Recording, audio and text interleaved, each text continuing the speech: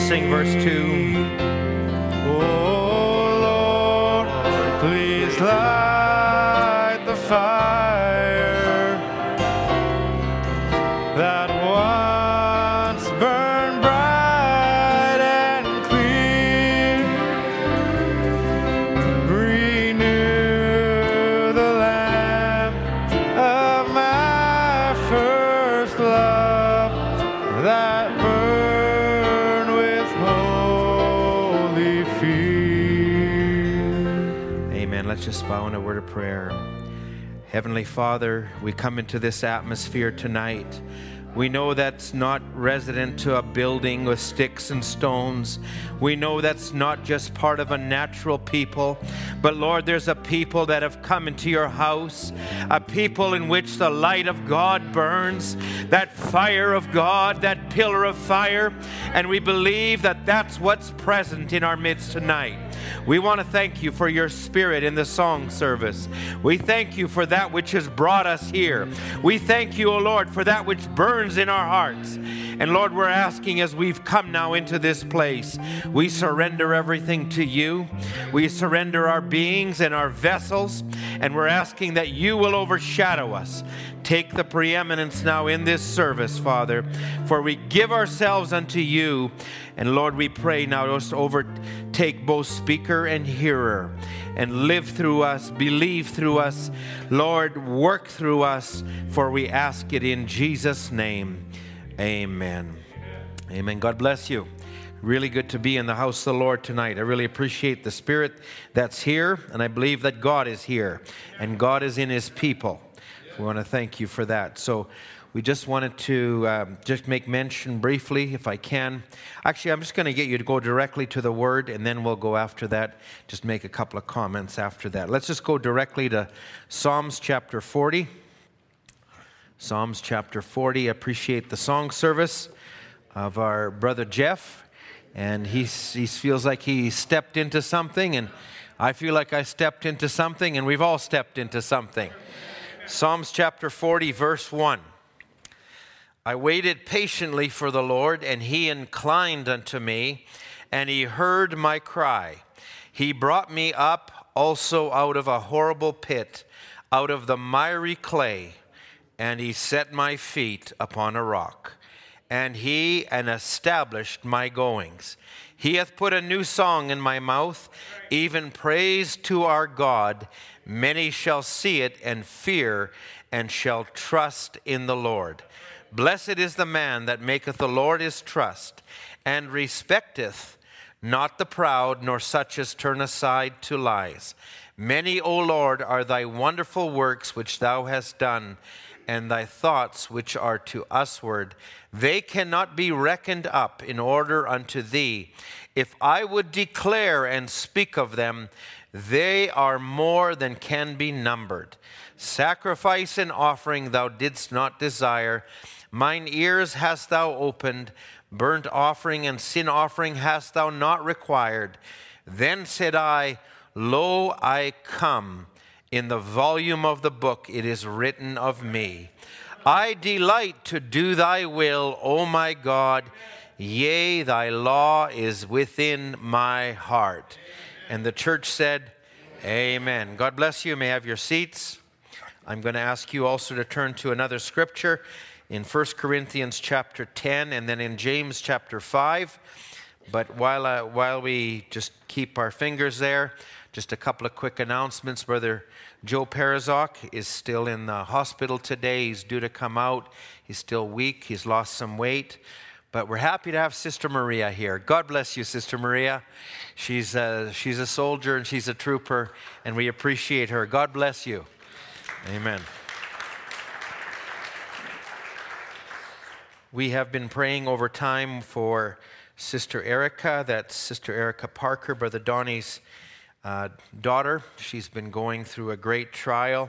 They've almost come to a place where the cancer, they've said, is incurable. They don't almost know what to do. She had to go to see at a PET scan, what they call a PET scan, which was on Friday, and they brought her back, and there's a bunch of things But this was her testimony. They're going to have another form of radiation that will target the cancer cells only, and it releases some statin. It'll take another 4 to 6 weeks for treatments. But at the end of that, she says this: I don't know if this is the method the Lord will use for my healing or not, but I'm trusting in His promise. He's never failed me, and He won't start now. I love that. That's a good testimony. We don't know what God will do, but we're just trusting in Him every step of the way. Amen. Let's just go to 1 Corinthians chapter 10. 1 Corinthians chapter 10. We'll follow this through in this thought tonight. Verse 11. Now all these things have happened unto them for ensamples. He's talking about all the things that have come upon in the history of Israel and all of that's there. All these things happen to them for ensamples, and they are written for our admonition, upon whom the ends of the world are come. I don't know if there's ever been a people that this has been written for, but the end of the world is here. Therefore, let him that thinketh he standeth take heed lest he fall. There has no temptation taken you, but such is common to man. But God is faithful, who will not suffer you to be tempted above that which you are able, but will with the temptation also make a way to escape, that you may be able to bear it. One more scripture, James chapter 5. James chapter 5. And we will read in verse 16. Confess your faults one to another, pray one for another, that you may be healed. The effectual fervent prayer of a righteous man availeth much. And now, if you just left it there, you think, well, I got to work myself up to something. But then God gives us this condition. And He says, Elias or Elijah was a man subject to like passions as we are. He was a human being. He had humanity all over him. He was subject to all that, but he brings back the first promise. He said, and he prayed earnestly that it might not rain. And it rained not on the earth by the space of 3 years and 6 months. And he prayed again, and the heaven gave rain, and the earth brought forth her fruit. So God working in man. Amen. If I give a title to this is kind of a long title, but it'll summarize everything I'm going to say in one sentence. So it'll be, I want to speak on the workable element of a seed gene in humanity. The workable element of a seed gene in humanity. If I just get right into the thought, we are living in a horrible day, as Brother Branham would call it. It's if we measure it, if we could never recognize how horrible it is by our natural senses. I had just been in prayer in the morning yesterday. I had come and I was called to go to a site. I didn't expect to go there. And I met with an individual. And as I was just a few minutes with him, and I just saw how nervous he was and how many things he had around him. And I said, oh, this civilization has so taken people and pushed them into a place that they're run ragged and they don't even know what's going on. And I said, oh God. And then I just thought of that, they don't even realize it. And it fulfills the Laodicean church age, which is wretched, miserable, blind, naked, and it's summarized, and they don't even know it. Now, my, all the conveniences, all the things you want, all the gadgets. You want to go somewhere, plug it into your car. It'll program it for you. It'll take you here. It'll show you this. All the information you want right at your fingertips. It's all there. And yet this is the condition. Now, if I start as an introduction, now we know we're coming to the end of the earth, the end of the world. And as we come to the finish line, and as all things come to an end, as the systems come to a head, turn with me to Revelations 13. I just used this in a previous service, but I'm going to go right there again. Revelations 13. And it would talk about three things: the dragon, the beast, and the image. And actually, they're all related. In fact, what the image does, it camouflages the beast that's behind it. And what the beast does, it doesn't show the real power, which is the dragon behind it. And now if you take that same thing, because what the devil does is an impersonation of what God does. And so God has a spirit, he has a prophet, and he has a bride. So what the bride is what the prophet has already brought. They that receive the message are not hearing naturally, but they're hearing what the Spirit has already spoke to the prophet.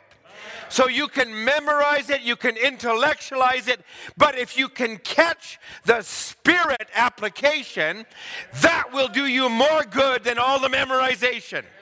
So he says, and what the prophet is what the Spirit of God is thrust to this age.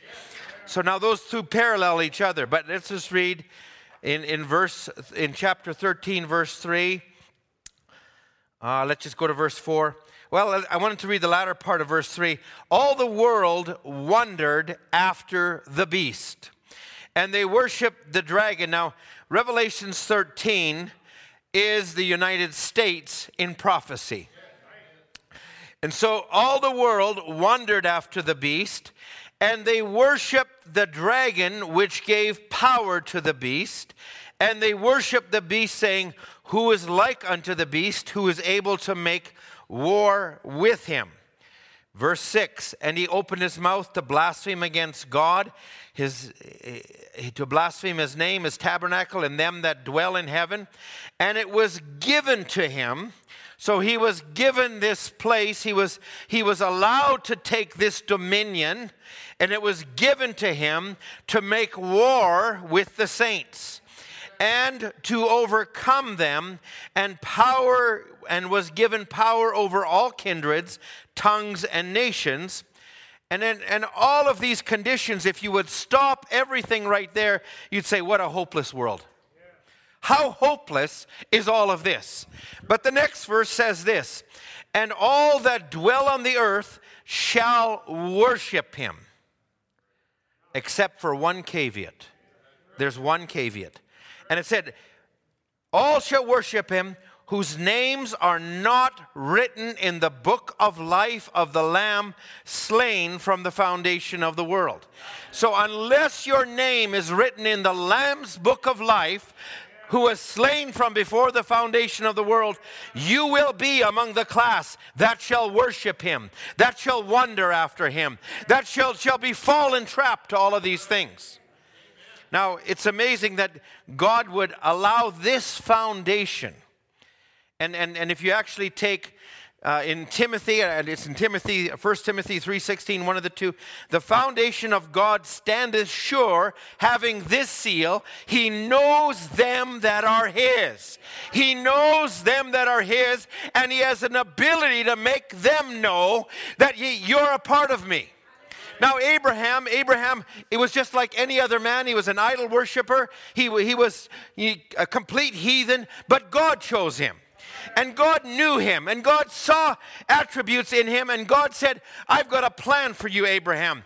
So Abraham didn't know all of that, but as Abraham walked out in obedience, as he began to be obedient to God, and Abraham heard something that his brother didn't hear, that his father didn't hear, that even Lot didn't hear. And even though his father and Lot went with him for a season, but Abraham had an ability to catch the supernatural. Now that was deposited by God. That was not what Abraham had. But something in light of everything he'd lived for 70 years, when he'd heard all these voices, but the voice that God spoke was a voice that caused him to leave everything. And now there's an element there that we all need to identify with, because in our natural thinking, we never would have come the way God has told us to come. Now, some of us came from the world, some of us came from different situations, but wherever you come from, whether it's a church or whatever it is, you won't move with the crowd. You will move when God moves you or calls you. You cannot move with the herd. It's a gospel to individuals. And God will deal with one in one season, and he'll deal with another one in another season. And you need to recognize your season. And it may not be the same as the one sitting beside you. It may not be the same as your mom and dad. But when it's God and you know it's God, you have to respond to him. You have to allow that seed that's within you to hear and to recognize where it came from. So Abraham, God knew what was in Abraham, but he wanted Abraham to know what was in Abraham. So he allowed Abraham to go through things. He allowed him to come into Pharaoh's court. He allowed him to lie, and he allowed, and even though Abraham lied, God stood for him. And Abraham must have been awfully ashamed to say that despite my human flesh and my humanity, God still has something for me that's greater than Pharaoh. And it's no different today. Oh, thank God for that little something on the inside. That little tug, as Brother Branham would call it. Oh, aren't you glad it's there tonight? Sometimes it doesn't feel like it's there. It's like that kite. You know, it's up in the clouds and you can't see the kite. But how do you know it's there? Because I feel the tug once in a while. How do you know God's there? How do you know he's got his eye on me? Because I feel the tug once in a while. Thank God it's there. So now, as we look at this, and I need to move on. God knew what was in Abraham, but he wanted Abraham to know it. So as Abraham went on his journey, he began to see more and more what God had for him. I won't take more time with that. Revelation 17, just a couple verses over. Revelation 17. Now I want you to take a look at this, and I'm moving into a realm of what the natural man sees versus what the spiritual man catches, despite all of the signals that the other senses are telling him. Now we're going to use John the Revelator for a moment. I'll just give you a preamble. And it was the same thing with Samuel when he went to pick the next king of Israel. In his natural senses, he picked the oldest, the best looking. David was not his first choice. That was the last choice, and only because God told him. And it was the same as we used this example just a few weeks ago. It was the apostles when they were in an upper room before they had the Holy Ghost. In their wisdom, they walked with God. They did these things. We need to have a vote. We need to bring somebody else on the scene. Matthias, you're the one. And yet it was never God's program. So we need to recognize within ourselves, we are not equipped in our natural man. But the seed gene in the inside is what God works with. I was just sharing a story with someone the other day. There's elements that, and God, and Brother told Brother Neville, he said, sometimes we do things that go beyond our own senses. And I'll say there's things in a believer. You know, we live in such a world, they program you. You know, GPS, you got to go this way. How many can say the GPS is absolutely foolproof? It does everything. I've been led astray many times by a GPS. Many times. You know what? And we live in a world where you're programmed. You know, I don't have Wi-Fi. I don't have a connection. How am I going to get home? And you know, simple things like I've got to head west, and the GPS is having you go this way to the east, and the sun's behind you. That should be a warning sign. But people don't look at that anymore. It's whatever it says. I mean, it's not that way. And it's not what our senses say. It's what God says. And I was just sharing this example. I said, God was dealing with me, and I'd been given a present from My grandmother at Christmas, and I didn't understand what was going on, and she gave me $20, and I didn't know what to do, and all of a sudden God just said, something inside of me said, I didn't go buy a Bible. And I went and bought a Bible. This is before I had any confession of Christianity. The Bible actually cost $30, and I put $10 of my own into it, and I bought a Bible, and I'm driving home, and I come up, and I park behind the garage like I always park, and I'm about to go into the house, and something just said to me, you can't bring that Bible in your room. You've got books in there that are not right. And I said, that's right. And I went into my room, and I know what the books were. And I got a garbage bag, and I put them all in the garbage bag, and I walked back out, and I deposited them in the garbage. Then I took the Bible, and then I walked into my room. Now, who taught me that? That was the Spirit of God in me working before I was ever saved. And I say that same God wants to have that relationship with every one of us. He doesn't want us to be robots. He wants us to be in touch with Him. Lively stones that He can work with. And we need to live in that level. Brother Branham, I'm going to use a quote here real quick. And it wasn't right at the beginning of my notes, but I'm going to use it this way. And Brother Branham would talk about the supernatural. And he says, any man, woman, boy, or girl. I think, he says, in an intellectual conception of what they think the word is, will never have a full foundation to stand on until they have met the light that brings the word to reality. Now, I love how Brother Brent said it about being energized. And I thought, we need to be energized. Say, well, I got a baptism, I had an experience. No, I'll tell you what, we need it daily. We need to be in touch with God.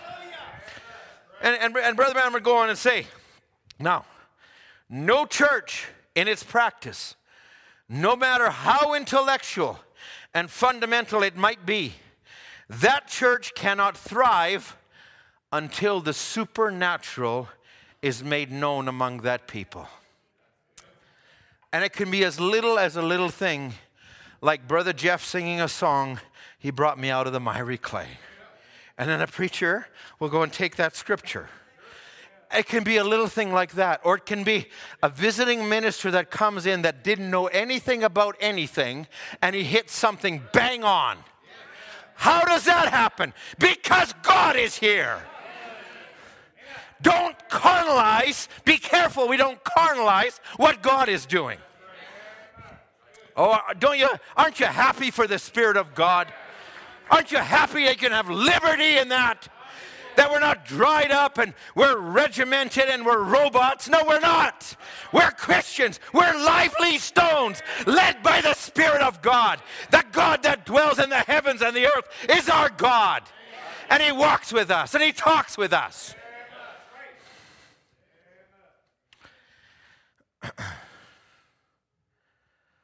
Revelation 17, verse 6. Now John, he sees a vision. I saw a woman drunken with the blood of the saints, with the blood of the martyrs of Jesus. And when I saw her, I wondered with great admiration. Now, we can all say, well, I read further, and I know that this is a woman that sits on 7 hills, identified as that great whore, a prostitute, Rome, and we could say the Catholic Church. And John looks at this vision, and he says, I wondered with great admiration. And the angel said to him, wherefore did you marvel? I'll tell you the mystery of the woman and of the beast that carried her, which had 7 heads and 10 horns. The beast which thou sawest and is not, and shall ascend out of the bottomless pit and go into perdition, and they that dwell on the earth shall wonder. Another caveat, whose names were not written in the book of life from the foundation of the world, when they beheld the beast that was and is not and yet is. And so here's this, and then he tells John, okay, John, here, beyond what your eyes see, verse 9, here is the mind that has wisdom. That's what we want to tap into. Not just intellectual, but I want to know the God that knows all things. Even though it looks foolish to my eyes, He knows better than I do. You know, Brother Branham would come to a place, here he's in Colorado, he's in a storm, and he's heard the weather reports, overwhelming evidence of what's going to happen. And he's told all the men around him, if you see a snowflake, head to the bottom right away. And he's doing the same thing, and he's going, and something said, stop. Now, not just anything, but a voice that he'd heard. A voice that he'd known, a voice that he'd come to trust in. And he said, stop and go back into that storm. And he's questioning it. Now, he's the same one who had learned lessons along the way. In a guide, he thought, I got this. I'll go this way and I'll find it. And he found himself lost. Now, he had to learn to trust God then. He had to learn to trust God for later in his life. So everything that we have is a stepping stone to a greater enactment of God walking in us. So we need to have that relationship, that kind of a thing that says, I know Him. I know in whom I have believed. I know the Master of the wind. I know He watches over me. That's the kind of relationship we want to have. I'll tell you, when you dwell in that circle, all things are possible. All fear is gone. You can say, I don't know what's going to happen, but I know He's with me. I know He's led me. I don't know what's around the corner, but I know He's going to keep leading us. So, now, God's ways are higher than our ways. I have a couple of scriptures I'm going to skip. I'm going to skip the ones in Job. We'll come back to them. Now, I want to talk for a moment about the heavenly aspect. Last time I spoke on the book of life, Brother Andrew followed through real well last Wednesday. I appreciated that service. God bless you, Brother Andrew. Now, Jesus was the lamb slain before the foundation of the world. Now, in the mind of God, that was a finished work. And I'll come back to this in a minute. But part of that also was that in that book there were names of a people that were foreknown. The bride was foreknown. And He died for them. Now, along the way, because God is such a good God, He also said, now, He's the one who said to the Catholic Church, I gave her space to repent. Even after she killed so many. He's a good God. And yes, He said, whosoever will, let him come. He also gave Cain an opportunity to come. If you want to do well, just do what your brother did. Now it was meant and targeted for a certain group of people. But he allowed others to come into it. So in the mind of God, He said, I've got two sections in the book of life. Now, you can read Invisible Union. I'm not going to get into depth in this tonight. But He said, when God transfers your name, He says, in from the book of life into the Lamb's book of life, but He does it to those that He always has foreknown. Now, I need to just share a couple quotations here. Brother Branham would talk, and he'll share this in a couple of places. Now, when God speaks, every word is so. God's word will be worth more in the next few minutes than all the words I can say. And he says, any man can say anything, tell you anything, speak of anything. He actually says minister can speak of anything. Man is subject to making mistakes and telling stories. Fishermen are especially prone to this. Man's word is just man's word. Now, but he says, I believe gifts and callings were without repentance. He says, now, it's not what you try to work yourself up to, it's what you're born to be. Now, how many remembers the story of Howard Branham? And Brother Branham, and now he had walked with God, and Brother Branham, I don't have the quotation with me, but he said he was called to be a preacher. But his associates kept him back from it. And as he's lying there on his deathbed and confessing to Brother Branham, and Brother Branham said, and he's realizing he never fulfilled the potential that God had for him. And he's saying, do you think he'll understand, Bill? Oh, he'll understand in the by and by. So predestination, let's not get this. Predestination is not, as Brother Branham would say in the message, I forget which message, but he said it's not God pushing a man through a pipe and him coming out on the other end. You're a free moral agent and you have to cooperate with it. So it's not just, well, I'm a seed gene, I'm predestinated, I'll be there. No, you actually, the level to which you fulfill will be you will have to cooperate with it, just as Jesus had to cooperate with the part of him that was the lamb slain before the foundation of the world. Now Jesus, he was that lamb, but he didn't just come to the earth and say, well, I'm the lamb, it'll happen. No, he actually humbled himself. He died the death. Oh my, we were in a Bible study and there was a quote yesterday that just hit me and it was so wonderful. And it says, now, God could not suffer in the spirit. He had to become flesh to feel the pain of sickness.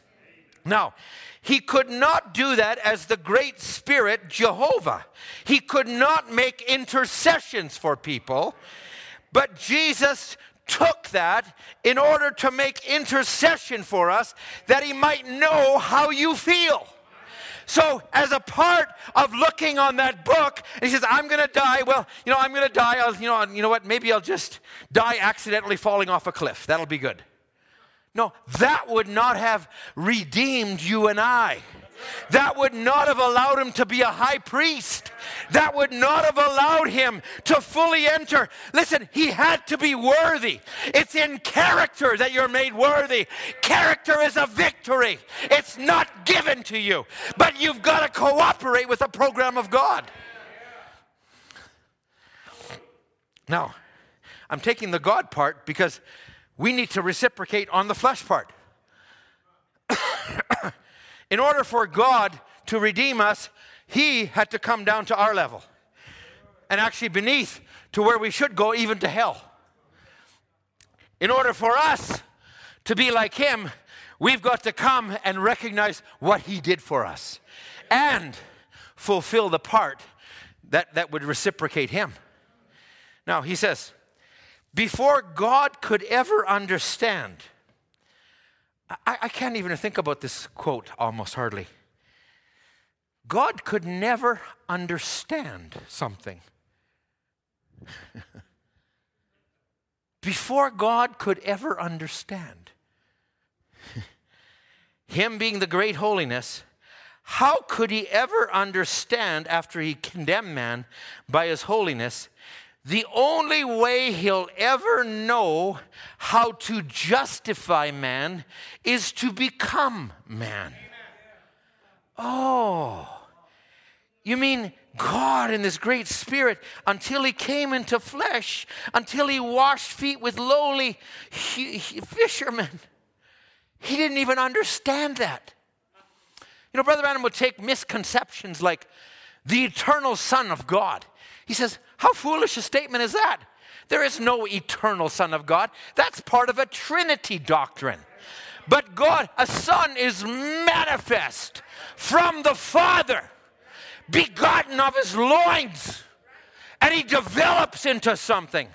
I'll come to this on Sunday. I'm just laying a few seeds for that. But I'll say this. There is no eternal Son of God. God became man, and he humbled himself. He went to the lowest place that he might know where you and I are. And he might know where you and I are in the journey. He might know where you and I are when we're lost, or when we're in a bar, or when we're in a crowd, or wherever we are, when there's no hope for us. But he could reach down and say, I know, tug, tug, tug, come on, get up here. I got more for you. And so listen, I can share it so many times. Here I was, a young man, running headlong into the world.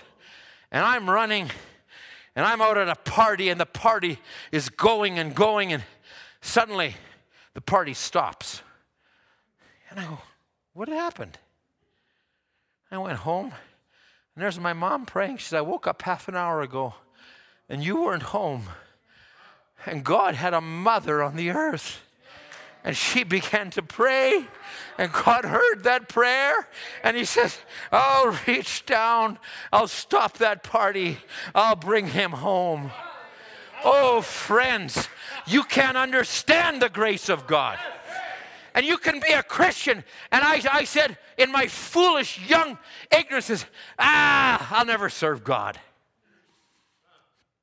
He even sang a song that I would be daresome to repeat today. But God looked past all of that, and he saw a little seed.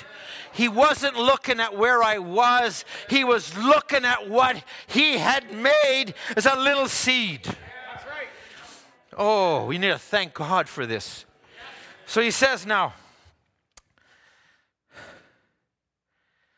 didn't Jesus, now, listen, I'm going to read this one first, because this is, God knew in the beginning that he was going to have men and women. He knew the Savior would be here. He knew he'd have to bring Jesus. He'd have to be crucified. And Jesus told his disciples when he was on the earth that he knew them even before the foundation of the world, before the world ever came into existence. So it's not pre-existence, but there was a little part of you that you don't even know is there sometimes. That is a little part of God. If you listen and I marvel at the continuity of the message in the Bible.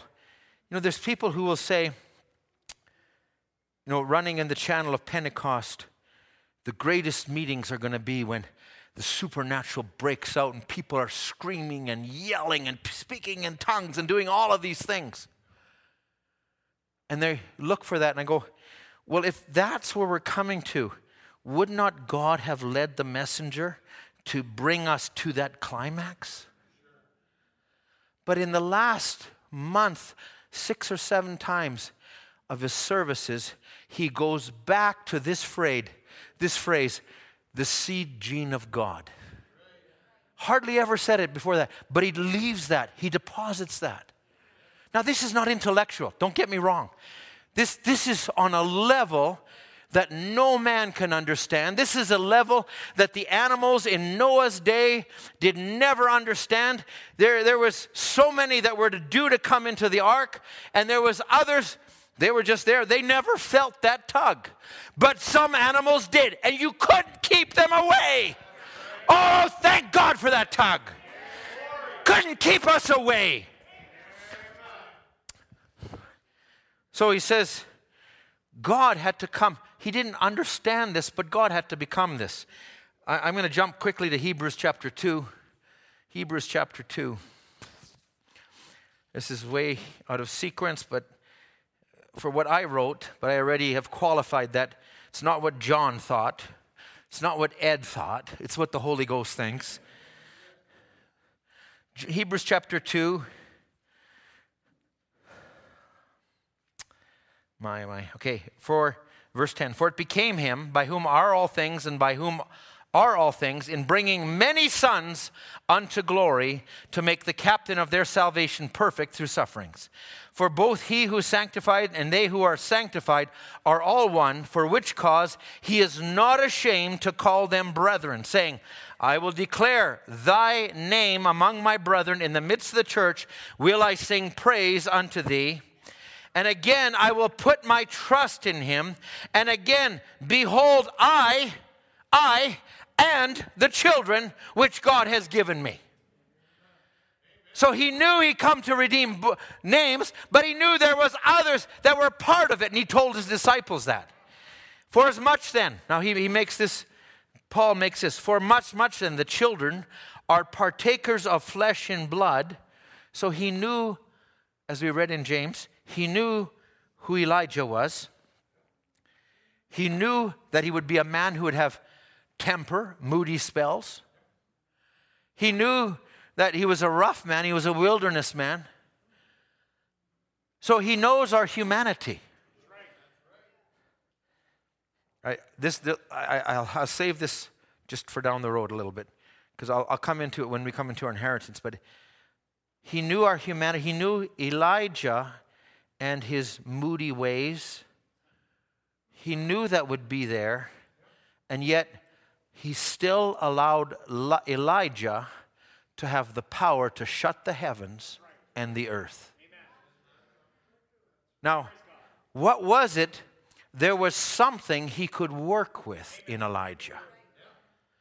Now, the Brother Branham would say, power without character is satanic.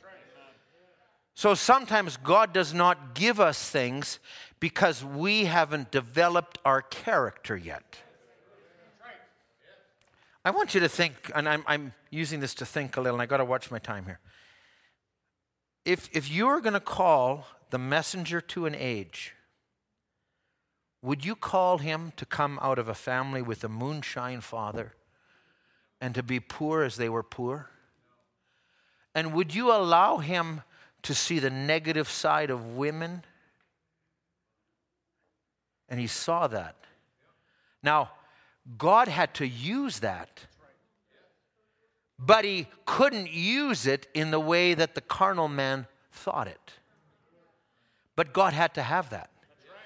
And he also had to have it such that this man would grow up. Now, you'd think the messenger of the age, 7 years old, by 10, he'll be in the temple, by such and such, he'll be there.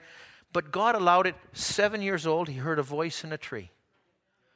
And then that voice came back to him when he was going to take a drink of whiskey, when he was going to smoke.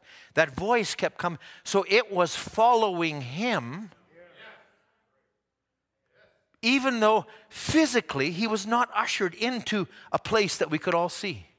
And in fact, God allowed him to go up to the age of 23 years old before he made a decision. Now, and not only that, but when he came out, he had visions and dreams that his superiors told him was of the devil. Now, God could have just told him, spoke to him outright, clear, and said, the same voice that was in a tree. But God was working with the seed. And the seed had to come to character and fruition. So God doesn't just give us things on a platter, but he allows us to struggle, to work, to do it, because he's bringing us to something that we know it's not us, that we know it's him in us, and we know there's something in us that no man can take away. Now, he allows those things. I marvel just at how God did that. And finally, it was Brother Branham that he couldn't take it no more. And he told his wife, I'm going to that cave and I'm going to find out. And it took a man in desperation. And an angel came to him. Oh, friends, we may not have that ministry. We may not have that appearing. But if you're a seed of God, you might go through a lot of things. But God is working it with his express purpose in mind. Oh. So Hebrews 2, verse 14. For as much then as children are partakers of flesh and blood, he also himself took part of the same, that through death he might destroy him that had the power of death, that is the devil, and deliver them who through the fear of death were all their lifetime subject to bondage. I'm going to just follow where the Lord's leading me here. This age is neurotic. This age is bound with fear. complexities. It's living on an edge. And we can say, oh, that's out there. No, it comes right on us. And the devil will put little fears. Now, I'm going to use the prophet as an example. Brother Branham had a desire to go to Africa to get the last one. And he made an arrangement to go, and he made a booking. And the government of South Africa came back and said, you can come, but you can't preach. You know who did that? One man in an organization spoke to the government, didn't want Brother Branham, and had a passport issued. Now, and Brother Branham, he says, I went there. Well, Lord, you led me. Don't you think God could have just taken that man out of the equation? But God held back something, knowing that in this time and this season, the Spirit of God would not just work through one vessel, but through many vessels to accomplish the will of God. Now, Brother Branham, he had these complexes in his mind, and he said it was just one man. Now, God allowed him to have that. God allowed Jacob, or he allowed Isaac, rather, to be deceived by Jacob. And we think, well, you're all knowing. No, God's ways are far greater. I really should have brought Job, the scriptures in Job, but I don't have time. God works with us, and we have to work with his program. At the end, in 1965, Brother Branham talks about the little sister in a wheelchair. I don't know why she's sitting in that wheelchair. You know, God could raise her. I've seen God raise up many others, but she said, she's a flower. She sits among us, and she's got something beautiful. Now he says, we don't understand that, but God does. And he's working with it, and we don't know what his plan is, but whatever you have, if God's got something, allow him to move it. Allow him to work it. I feel like more than ever, we need to give place and allowance for God in our lives individually and as a church, not just what we think, not what I think, but Lord, what do you want? Lord, what would you have? Because we don't know. But we're coming to a place of ultimate trust. Now, I'm going to play this. I came across this, and many of you already have seen it yesterday. But Brother Simon Peter Sesse in New York, he sent this to me just the other morning. I shared it with one or two others. Many of you have seen it, but it's a little video clip. And I want you to think of this. And put yourself in your spiritual journey. You're in this cockpit, and your humanity is now lost, and you have nothing to depend on. I want you to put yourself. Okay, can you just turn the lights further on? I just want to play this because it was impacting to me. Now, some of you have seen it, but let's just play it. I was in Alaska doing a lawsuit. We're way out in the Aleutian Islands, getting ready to leave and go back to Anchorage and then home. And I had a ticket in my pocket to get on an airplane. A pastor came up, and he said, listen, I can save you money. I said, how's that? He said, I flew a small airplane up here, and I fly a small airplane, and I can take you in my little airplane, and you can save your ticket. And this did not sound, I said, gee, thank you so very, very much. But I've got this ticket. We'll just make our way on home, me and this other lawyer with me. He said, no, you got to do it. You got to do it. And against every better judgment I had, I said, okay. Well, we went out to the airport, took us by his little plane, and I looked at it. And I thought, well, one good thing, it's shiny. Then he walked around it. We got in. He's on the left front. I'm on the right front. The other lawyer's sitting right behind me. And he started it up, and it started up just fine. Well, we taxied out. I said, should we pray? He said, yeah, that's a good idea. We normally don't. I said, well, this time we're gonna. And I'm telling you, I prayed 8 minutes. I prayed a long time. We went and got on the runway. He starts down the runway. The plane lifted off ever so gently, and we start climbing. And it's wonderful. Not a problem in the world. We started climbing and we flew probably 3-4 minutes, and something happened that will never leave my mind. The pilot turned to me and he said, "We're going in the clouds and I can't fly in clouds. They make me pass out." I said, "Clouds make you do what?" Now, it's been cloudy all day. And we go right up into the clouds and you can't see anything. And he looks at me and his eyes roll back in his head. And he starts mumbling and he passes out. Passed out cold. Now, I grabbed him and I shook him and I said, "Come on, you got to wake up so I can kill you." Now, we're in the clouds flying along with no pilot.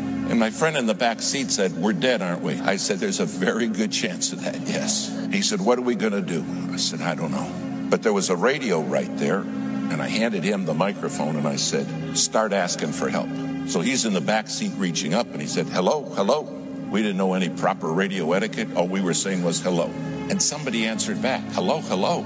Don't you guys know proper radio etiquette?" And I said, "Give it to me." I said, "We don't know nothing. Tell him we're in an airplane with a passed out pilot and we don't know how to fly this plane." The guy said, "I'm a freighter flying out of Anchorage on the way to Tokyo." And he said, "You're telling me you have nobody who can fly that plane with you?" I said, "Tell him that's correct."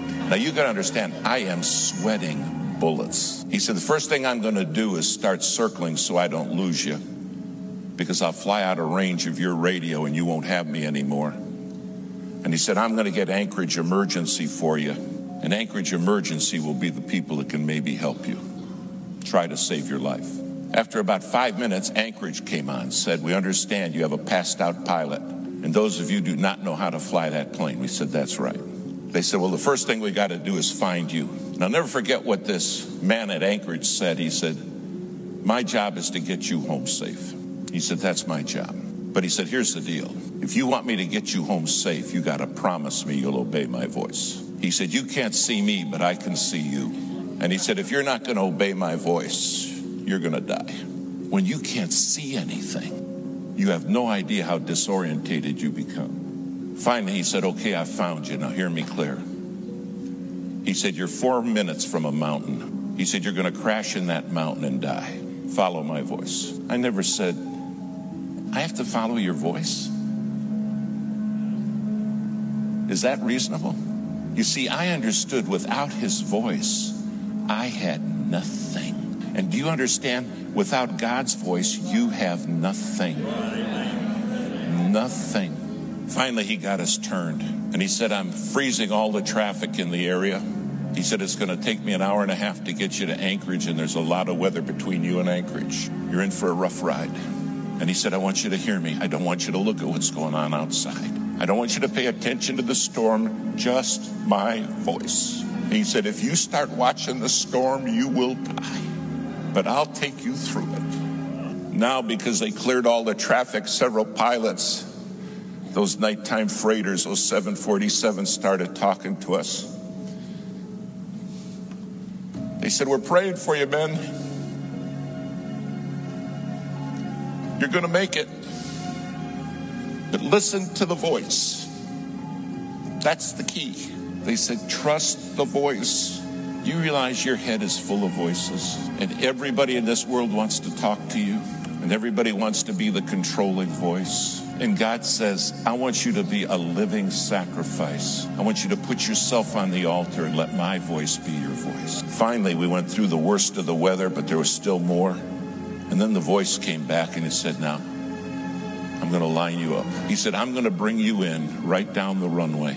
And at the foot of the runway are some lights, and they're in the form of a cross." He said, "Don't you forget this. The cross is the way home." Finally, he's bringing us down. We still can't see anything. And all he kept saying is, "Stay with me. My sheep," the Bible says, "hear my voice and they follow me." Finally, just a couple hundred feet off the ground, we saw the cross. I landed the plane. In fact, I landed it 7 times. Finally, it all came to a stop, and the minute we stopped, the pilot woke up. The voice said, "Thanks for listening. I watch them crash and burn all the time because they won't follow my voice. They don't understand I'm the one who can see them even when they can't see me. But they get the voices in their head and they kill themselves. They self-destruct.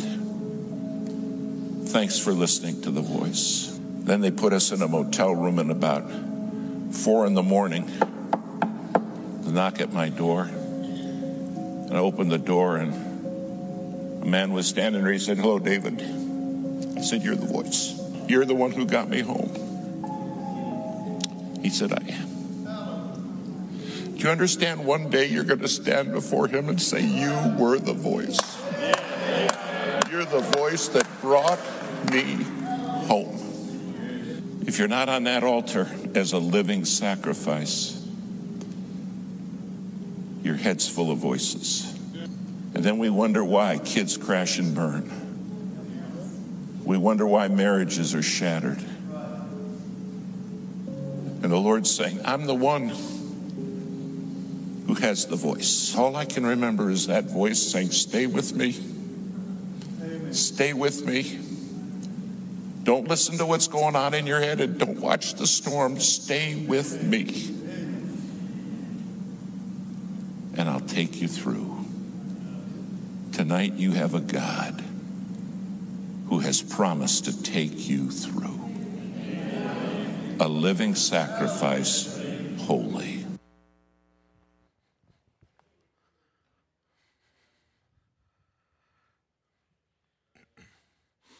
Maybe you saw yourself somewhere in there. I'll tell you what, we're in a place where we're going to need to hear His voice. Listen, we'll just stop the service there. There's more I could have taken, but let's just have the musicians come.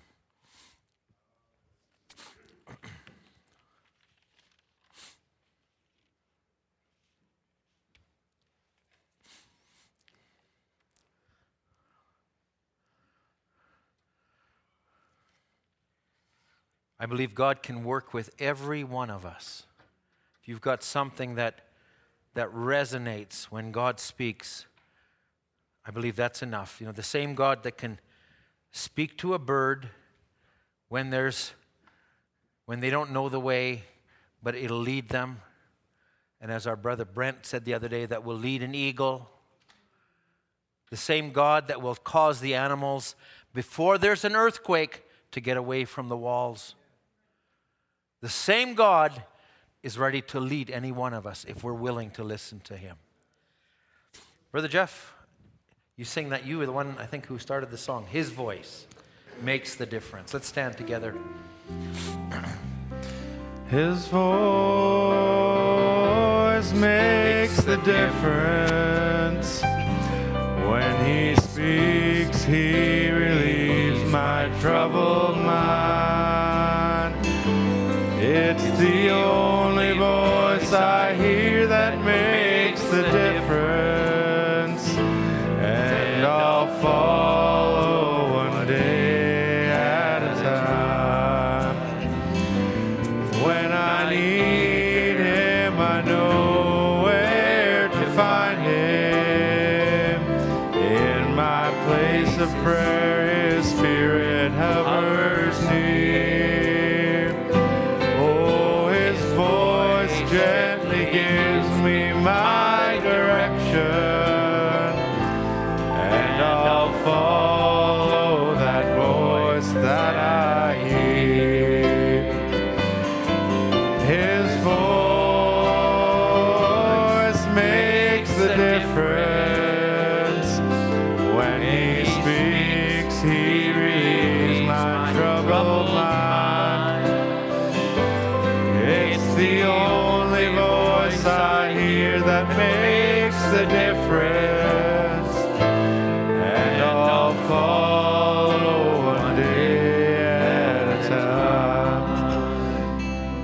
Oh, His voice is a strong and mighty tower, tearing down every stronghold in my life.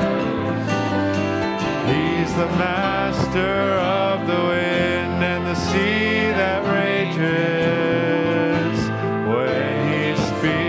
All my dark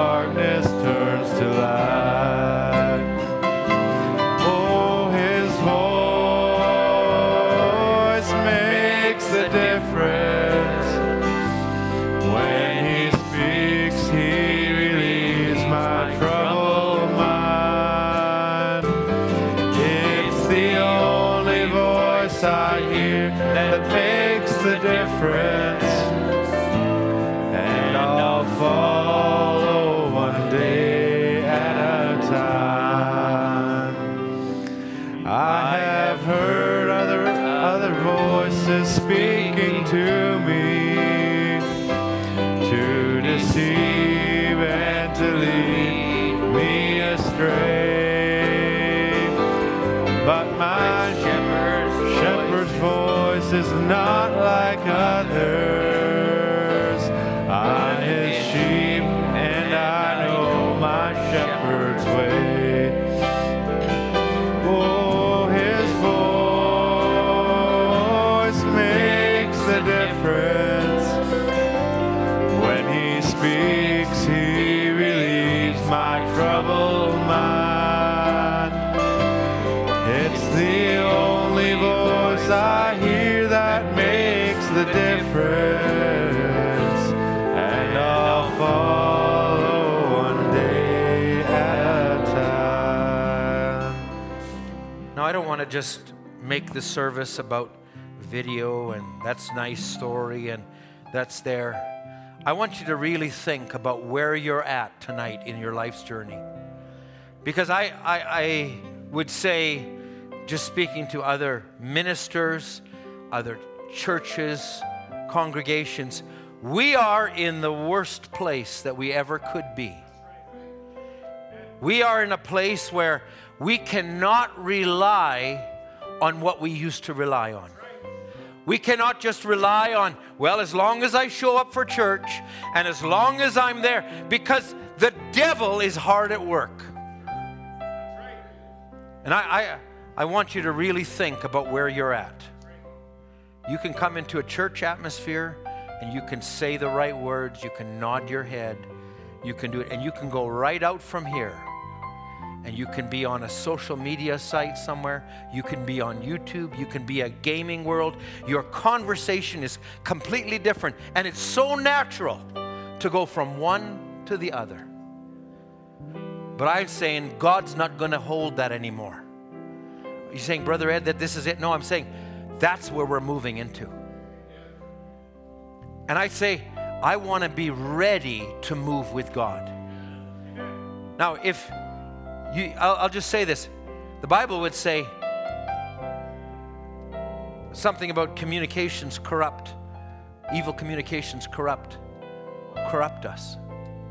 I'm going to give you just an example. I got you standing, but I'm not finished yet. So just stay with me for a minute. It's not even fully time. You stay and you watch a movie. That gets deposited into you. And somewhere along the line, you're talking with somebody and you don't even know where it came from, and you have an inclination to go this way. You start talking about someone, and one day you're going to talk too far. You start thinking, even in a church service, you start thinking something. I'm giving you the negative first. You start thinking something, and before you, next thing you know, you're out of church and you're saying it. We have been made more than conquerors. That's something that's inside of us. We need to take a hold of it. God wants to work with it.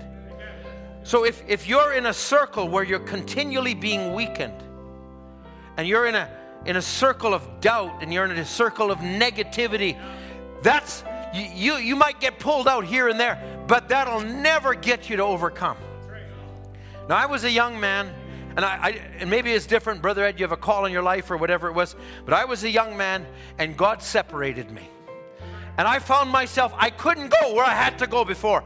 And there was even people in church that I found dragged me down. I'm just cutting to it. And you need to be answerable to God. Now, that doesn't mean you have a bad attitude.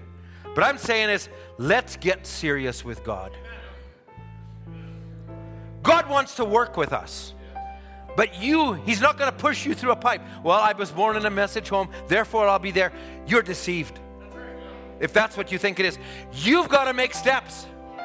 I I was there. It wasn't easy. I had to turn things aside. But I went through on my own through the seals. I listened to tape after tape.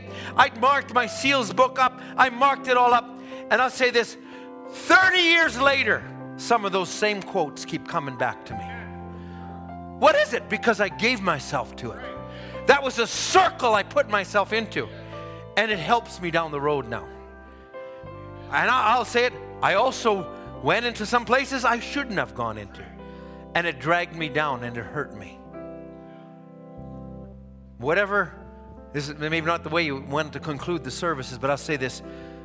Wherever you find yourself, make sure, you listen, that doesn't mean you'll never meet an unbeliever. Brother Branham would put it so simply. He said, a bird will fly over your head. A bird will fly over your clean, shiny car. And it'll find it. And it'll deposit itself on it. Happens once in a while. But he says, a bird will fly over, but don't let it build a nest. You might interact with somebody and say, well, what's wrong with that? Is it helping you? Where your thoughts go, is it helping you? Just because you have a seed in you, you can grieve it away. You can be like Howard Branham. His associates pulled him away. Friends, I'm saying this to you with love and care. I'm not saying it to be bullish or anything. I'm saying, let God speak to you. Oh, say, Brother Ed, we had a good altar service on Sunday night. That means in a couple of months we'll have another one. No, it's every service. It's every day. God, I'm here for you. I want to be serious with you. I got to take steps today to help me tomorrow. I'm in the same place. I never thought I'd be in some of the situations I'm in. But I say, God, I need you. I need you today that I might have the proper steps tomorrow. And you need to give yourself to it. Let's just bow our heads. Just simple. If you say, God, I see that I have a need, and you just want to lift your hand and be honest with God, I'll tell you right now, that's a step for the positive. God bless you. Amen. Let's just bow our heads. Heavenly Father, maybe the service is different than I thought, than any of us thought. But Lord, tonight we just want to say thank you. Thank you for your presence. Thank you for your dealing. Thank you, Father, for that little tug on the inside. That little seed germ, Lord. Father, you don't predestinate us, but Lord, you work with that seed. You allow that seed. There was one day in Jesus' presence, there was all these priests. They were holy on the outside. They were dressed right on the outside. And Jesus was in their midst, and they called him Beelzebub. And then there was a little woman, a woman at a well. And she saw something that all those priests didn't see. And the prophet says, because inside of her, inside of her soul, there was a little seed germ. Something that the others didn't have, something you could work with. Lord, when they all called you names, but Lord, she said, you're the Messiah, you're the Christ. And Lord, you worked with her. You spoke to her. You told her of her situation. You told her of her husband and her husbands. And then you told her of her desire, even in a religious realm. And you tapped into that. You worked with her. Lord, work with us. Work with the young people, Lord. They've got struggles that we never had. Lord, some of them maybe have bitterness. Some of them maybe have confusion. Some of them have anger. Their hormones are working in different places. Some of them have been marked and scarred. But oh God, I pray, don't let them go, Father. Work with them, Lord. And Father, for some of us who are older, maybe just gotten a little hard, maybe just gotten a little stiff. But oh God, work with us, oh God. Allow the word to be tender in our hearts. Allow it to move in us, Lord. Work with us, oh God. Father, may we cooperate. Give us grace, Lord. Oh, Father, we need you. We depend on you. Father, take these words as maybe as broken up as they were. But Lord, I believe you're in this service. I believe that you left something. Your word will not return void. I pray that you'd make it real, oh God. Lord, as you did to Moses one day. Moses, who was trained properly, brought up properly. He knew all the right things, but he still needed something more. He needed another touch, Lord. God, grant it, I pray. Bless every home, bless every family. Lord, may our homes be a sanctuary. May it be a place, Lord, where the Holy Ghost can thrive. May there be the right atmosphere, the right tools, oh Lord, the right spirit, oh God. If we found ourselves and there's books and there's trash, and maybe it's in the form of devices, maybe they need to go on a shelf a little bit. Maybe there needs to be some controls. Lord, whatever it needs to be, cause fathers to recognize it, cause mothers to recognize it, and may young people cooperate. May we all, oh Lord, find ourselves in a good place that you can deal with us. Lord, we love you. We need you. We commit ourselves to you. Be our God, oh Lord. We ask your blessing now on these words. Take this service. Take us in your hands, we ask. We pray in Jesus' name. Amen. Amen. I feel the pull. I feel the pull. I feel the pull. I hear the call. And God's Spirit's moving me to get